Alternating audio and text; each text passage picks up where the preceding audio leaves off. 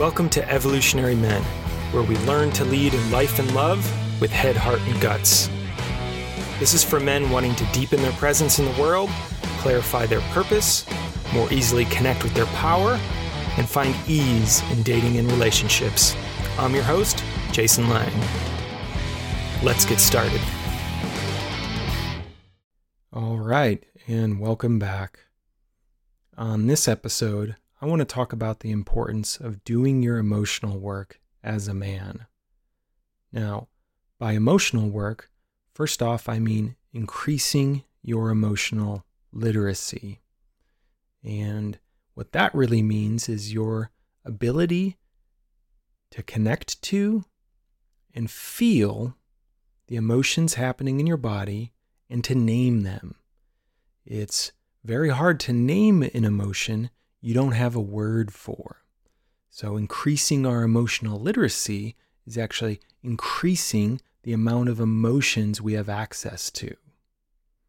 Then once we can identify and feel those emotions in ourselves, the second part of that is our ability to express those emotions, both in just naming them and sharing them with others, and also in terms of just feeling them and moving that energy in some kind of appropriate emotional expression, meaning in some kind of safe way that's not directed at someone out of reactivity. Now, one of the main reasons taking that on as a body of work is so important has to do with two things I see pretty much every man I know struggling with. And those are stress and energy. And one way we can think about what a lot of stress actually is that it's unprocessed emotion. So when we're walking around feeling stressed in our lives, often that's actually tied to what we're not quite willing to feel or haven't quite processed emotionally in our lives, whether that's anger, fear, grief, shame, just to name a few of the big ones. And so the more unprocessed emotion we have in our lives, the more stressed out we're going to feel. And this isn't just a cognitive thing I'm talking about here.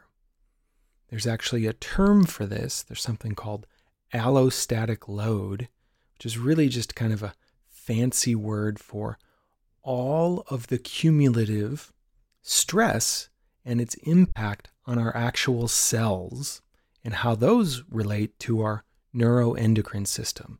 So the connection between our body and our brain, its ability to regulate, hormones it turns on and off, that is all kind of summed up in this phrase of allostatic load. The higher our allostatic load, the more chronic stress has actually changed the behavior of us at a cellular level. It's really important here. And over time, increased allostatic load has major consequences on our physical and emotional health. We biologically age faster, and our immune system doesn't work as well, and we can get sicker easier.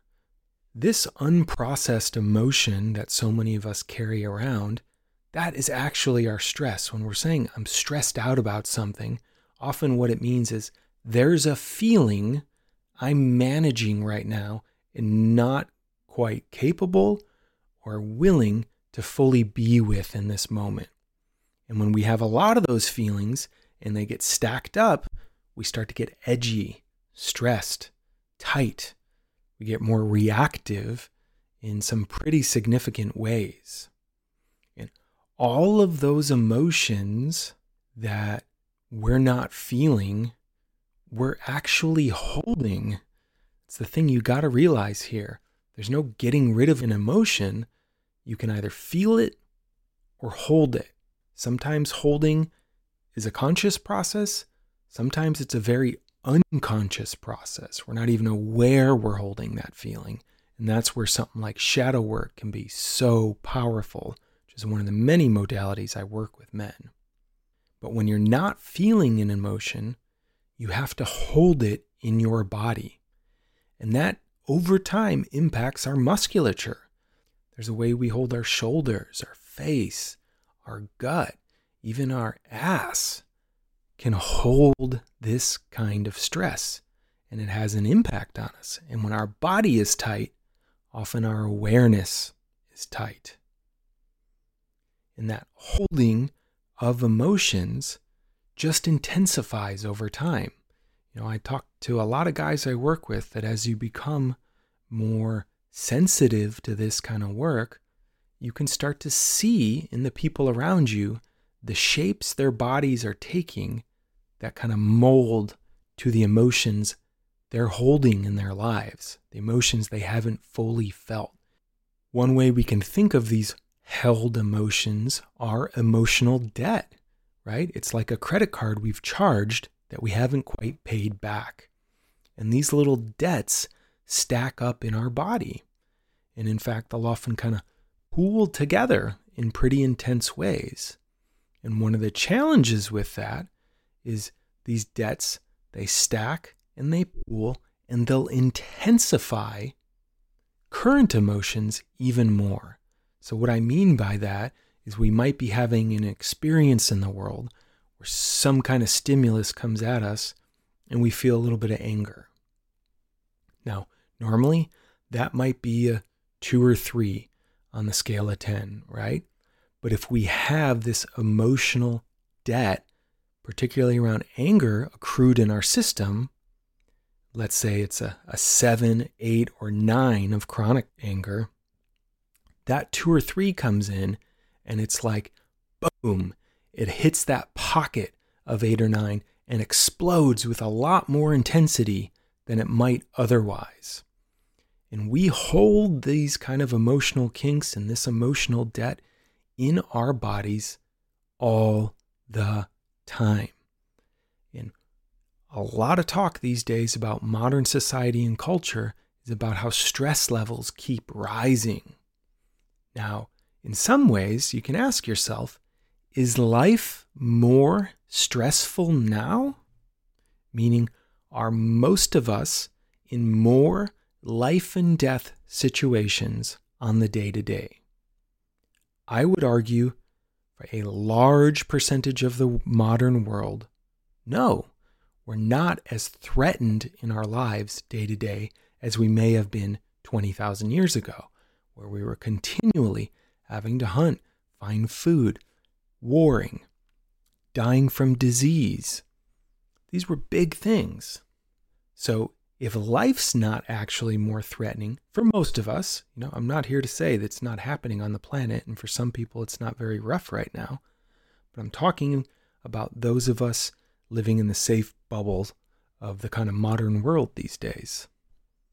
We're not living in as threatened a way. So why are we more stressed? Well, there's kind of 2 things here. There's either more stress out there in the world, or we're processing the stress we have less effectively. And one of the things we kind of tend to lean towards in the personal growth and development world are all kinds of practices that unsurprisingly were woven in to a lot of indigenous and tribal culture that as the years have gone on and we study and understand more the brain-body connection, lo and behold, turns out a lot of these practices were ways of processing emotional experiences. And because they were more processed, there was less stress. And so even though we don't have more external stresses right now, what has disappeared in our culture is a lot of the ways we handle that emotion, particularly on a cultural and social level. So much of our emotional experience as human beings, as I've talked about, is tied into the fact that we're social creatures. We have an entire nerve going right down the center of our body that's tied into our emotions, our regulations, and it's connected to others. That's our vagal nerve. It's the connection there. And so as a lot of these rituals and places and techniques that we used to use to process emotions, thus kind of freeing ourselves up from stress and emotional debt, have disappeared. It's like we keep racking up our credit cards on a daily basis here in the modern world, but we aren't paying any of it back. The ability to pay back some of that emotional debt and clear the decks is one of the most important things men can do these days. In doing that, in doing your emotional work, and coming to terms with what you're holding in your nervous system, in your psyche, in your heart, you're going to metabolize that energy and it's going to free you up. Body's going to be more relaxed, your awareness is going to be more relaxed, and you will often feel better. I see this time and time again in the work I do with men. We finally go towards some emotion they've been avoiding. They feel it, and on the other side, they're more alive. So, doing your emotional work will bring you more energy. Holding an emotion is not a passive action. It takes active energy to hold, right? If I told you to hold a pose, like in yoga, for 10, 20 minutes, you don't just sit there. It's not super easy. It gets tiring the more you do it because it takes energy to hold. And so as we process our emotions, less of our energy is having to be diverted to holding, and it's available for connection and moving the things we want to move forward in our lives. This is such a key thing. You have to do your emotional work as a man to thrive. Now, most of us men were not taught to do that. We were beat out of our bodies and thus our emotions when we were young by kind of traditional masculine culture, which in a lot of ways has shamed men for being in their emotions. And when we don't know what to do with our emotions, when we don't know how to hold them or process them, they're either going to come out in aggressive ways, reactively, or we're going to try to numb them. We're going to try to not feel them actively through porn, drugs, weed, alcohol, sex, video games, movies, you name it. We will try to numb ourselves out from that. But again, the more we actually actively turn towards our emotions, the less we have to hold there, the more energy we have, and the less we're going to be tempted to numb out to them. And here's one important thing I want to highlight here. I've been doing this work for a long time, over 20 years now, and I still constantly avoid my emotions and hold them. And one of the most wild lessons I have to keep learning over and over and over again, and why, in a sense, this is such a terrible life strategy and energy management strategy, is there is research that shows when we fully turn towards an emotion, right? When we actually go towards it and feel it and directly connect to the sensations and the experience of it, it's pretty rare for it to last more than seconds. I'm talking 90 seconds to maybe 3 minutes max when we're starting, and it gets even quicker the more we do this as a practice. When we touch an emotion completely, it starts to dissolve. It starts to move. This is the thing that is so counterintuitive. When we're with it, that's when it can move through us. When we're holding it, we're actually keeping it stuck in our system. And so a lot of men I know, one of the reasons they don't go towards their emotions is they're afraid they're going to get stuck in them forever. And when we have this particularly huge stack of emotional debt, these pools, these kind of tidal waves of unfelt feelings, the sense is, oh my God, if I go there, it's never going to end. And when we have such a big backlog, it can be a little more intense at first, but the same principle applies. By turning towards it, going straight at it, in a container of safety and often community, it'll start to dissolve and it'll pass way faster than we realize. And on the other side of that, there's going to be a lot more energy, vitality, and safety. Now, two last pieces I really want to point to about why it's so important to do our emotional work as men. So I already told you about stress and energy. Now, two other big ones I see showing up for guys are, first, decision making, right? The crazy thing is, oftentimes the best decisions we make in our life don't come from our head. They don't come from our thoughts. The way our body is set up is there are more nerve pathways going from the body to the brain than from the brain to the body. What this means is our body is an incredible antenna. It's an input source. It is gathering data constantly. And when we learn to tune into our body, often there's an answer there that's a lot faster than what we might be able to think through rationally in our head. And really great, clear decision making, it's not that it's emotionally reactive, but it comes from emotional fluidity, our ability to just tune into our felt body experience and our willingness to feel whatever's on the other side of any decision we make. So as we increase our capacity to be with our emotions and this ability to kind of surf them, whatever they are, and not fear them, we can go straight into them. And the more we go straight into them, the less we fear them, and the less we hold them, and the less we resist them. And for a lot of people where they get into analysis paralysis, they think I can't make the right decision because the fear on the other side of the decision is, then I'm going to have to feel something I don't want to feel. A lot of decision problems are actually problems around feeling and emotion, not cognitive, rational decisions. So clearing the emotional debt in our system, becoming more emotionally literate, doing our emotional work, and bringing our body fully online is going to allow us to make better decisions, something I know many men want to have the capacity to do in their lives. Now, one last piece here before I wrap, and that's also trust. So doing our emotional work increases the capacity for other people to trust us.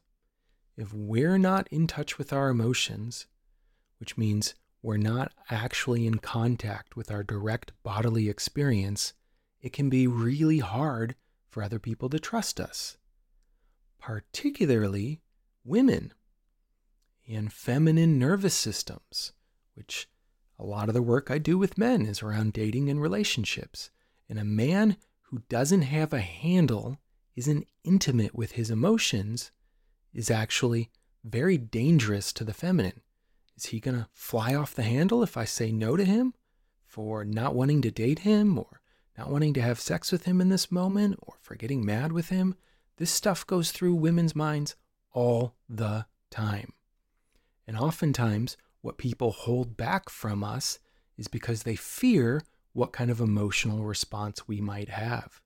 But the more solid we are in our connection to ourselves and our ability to move and process emotions, the more people are going to trust us.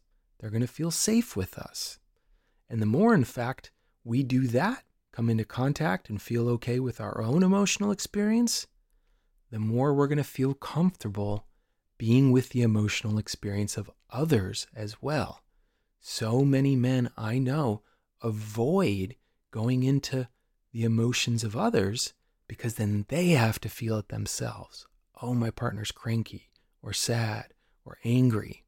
So if I'm going to go attune to them, that means I have to actually be willing to feel that in my nervous system as well.